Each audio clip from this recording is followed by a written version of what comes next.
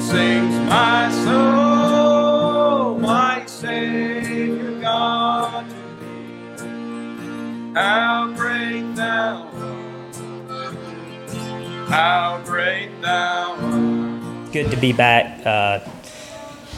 So this morning, I forgot that I was supposed to have a message till, I don't know, about almost here at church, so I don't have a lot, which just bear with me. But I thought I'd talk a little bit about thankfulness, because I think I meet a lot of people, and and everyone here.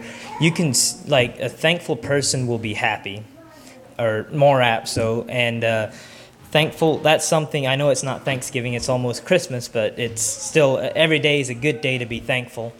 And Elias was saying a little bit this morning, when you're singing, that the Spirit just moves you a little bit, and I think that comes from being thankful, and probably from being thankful for that we have, that Jesus died on the cross. He paid our ransom or whatever, because the law, and we've talked a little bit about the law this morning and stuff, but the law is something that God cannot even change.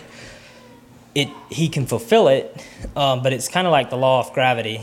And if you step off the edge of the building, it doesn't matter if you don't believe in gravity or what, you're going to go down unless you have something that will fight the law of gravity, wings like birds or airplane or a parachute, which that interjects with the law. So, but the gravity is still there.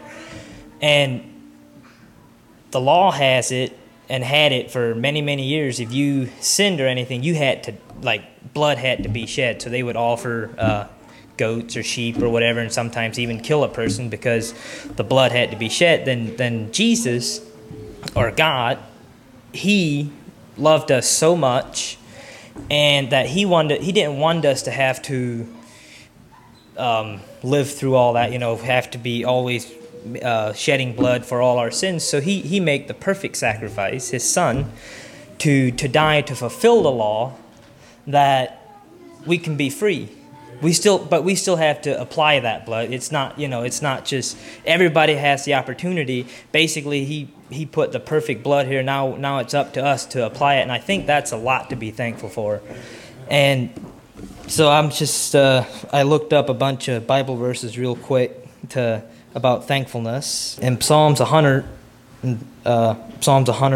verse 4, it says, "Enter into His gates with thanksgiving and into His courts with praise. Be thankful unto Him and bless His name." And sometimes for me, I'm driving down the road, or I'm here in church singing, or sometimes you just kind of feel like jumping a little bit. And I know Spike, he gets this, and it's because of something inside of us that's moving because we're thankful. I think because I don't think a person that is not thankful is very happy. They're always they're just not that. Like, for example, you can walk into a gas station in the morning, or I guess maybe back up a little bit. By us being thankful and happy, we can actually transfer that to some other people sometimes, because if you're walking to a gas station in the morning and the person behind the counter, they're there, looks like they just hate to be there or whatever, and everybody's, you're in line, they're just, going, and then you get up, hey, good morning, how's it going? And you're happy, you're cheerful. Most times they'll always lighten up, and they'll smile or whatever. And I think we as Christians should be thankful. I mean, we have a lot to be thankful for. We have a warm building where we can fellowship. We have warm houses. We always have enough food. I don't think there's anybody in here that has to worry about, are we going to eat next week? And we live in a very bountiful or plentiful country. I mean, endless opportunities. And I'm sure if there's anybody hungry here, you can go to Spike's restaurant, he'll feed you. And if you don't have enough money for the tab, well, you might have to wash some dishes, but you can still eat, and it's just a lot to be thankful for. And then I was wondering a little bit, what makes a person unthankful? Why do they not feel thankful? And I came across a verse, and I'm one of these people, Elias, that I probably don't read my Bible enough. So, but it is in Timothy, 2 Timothy, chapter 3, verse 2. Well, I'm going to just start in verse 1. This know also, that in the last days perilous times shall come, for men shall be lovers of themselves, coveters, boasters, proud, blasphemers, disobedient to parents, unthankful and unholy, without natural affection. And I think that comes into being happy. Affection is, not quite sure. Affection is like an emotional, maybe not emotional, but it's, if some people, they're like pretend to be happy, they'll put a smile on their face, and you can see they're not really happy, and that would be without natural affection. Truce breakers, false accusers, incontentment, fierce, despisers of those that are good, and traitors, high-minded, lovers of pleasure more than lovers of God. And I think I think thankfulness goes deeper than just being thankful. I think if we don't have our priorities straight, and I had more verses, but I'm kind of throwing a blank here. If we don't have our priorities straight, and if we don't, how do I want to say it? Go after the right things. If we want to, be boasters. If we want to bring the glory all to ourselves, or I think we're going to be unthankful, because thankfulness is something that it's a side effect, I think, of being happy. Maybe happiness is being a side effect of being thankful. I'm not sure, but it's like feeling fulfilled or whatever.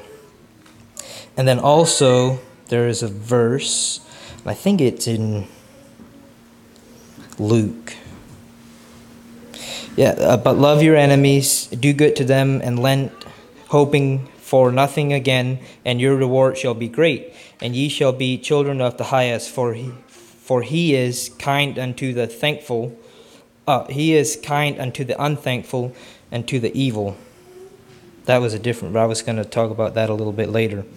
But basically, we have to we have to love our enemies and be kind to the unthankful even. There was another place where it says about the sow sparingly. It's in 2 Corinthians verse 6. But this I say, he which soweth sparingly shall reap sparingly, and he which soweth bountifully shall reap bountifully. And I think maybe going on a little bit different pathway or whatever, but we again about the affection, I think we really can impact people by being thankful towards them and by helping them out. Like if we see somebody is not happy or whatever, we can do our part and cheer them up or whatever. Maybe not go up and tell them, like, hey, you need to be thankful, like, I mean, if we're good friends or whatever, that would work. Some, if you do that to a stranger, they're going to be like, well, whatever. But everybody has something to be thankful for, and if we can make them feel appreciated or make them feel worth something where they can see that they're thankful, because I truly believe if you're thankful, you're going to be a lot happier. And then verse 11 in the same chapter says, being enriched in everything to the bountifulness which causes through us thanksgiving to God. So enriched means to create more of it. And bountifulness is, I mean, that's many, like we should have blessing, or maybe not, joyful, whatever, overflowing. Like I just get a picture of, in my head, a basket, just bunch of fruit hanging out, like one of those Thanksgiving pictures we used to paint in school, and everything is bountiful and full and happy. And oh, give thanks to the Lord, call upon his name, and make his deeds and make known his deeds among the people. And I think another, like, we as the church here, we all need encouraged or whatever. But I think our bigger purpose is telling people about God and about how, what he did, and that they too can apply the blood and make, here, that's in 1 Chronicles 16:8. And then here's another one in Psalms 107, verse 21. Let them give thanks to the Lord for his unfailing love and wonderful deeds for mankind.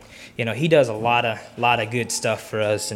And I guess the main message this morning for me to all of you is to, if you're not feeling thankful, count your blessings. I have a beautiful wife, a nice little boy, and a warm house, plenty of food, maybe too much food. But it's all, we have, sometimes I just get overwhelmed almost with joy and how much we actually have to be thankful for. Do we actually realize this day and age that we live in?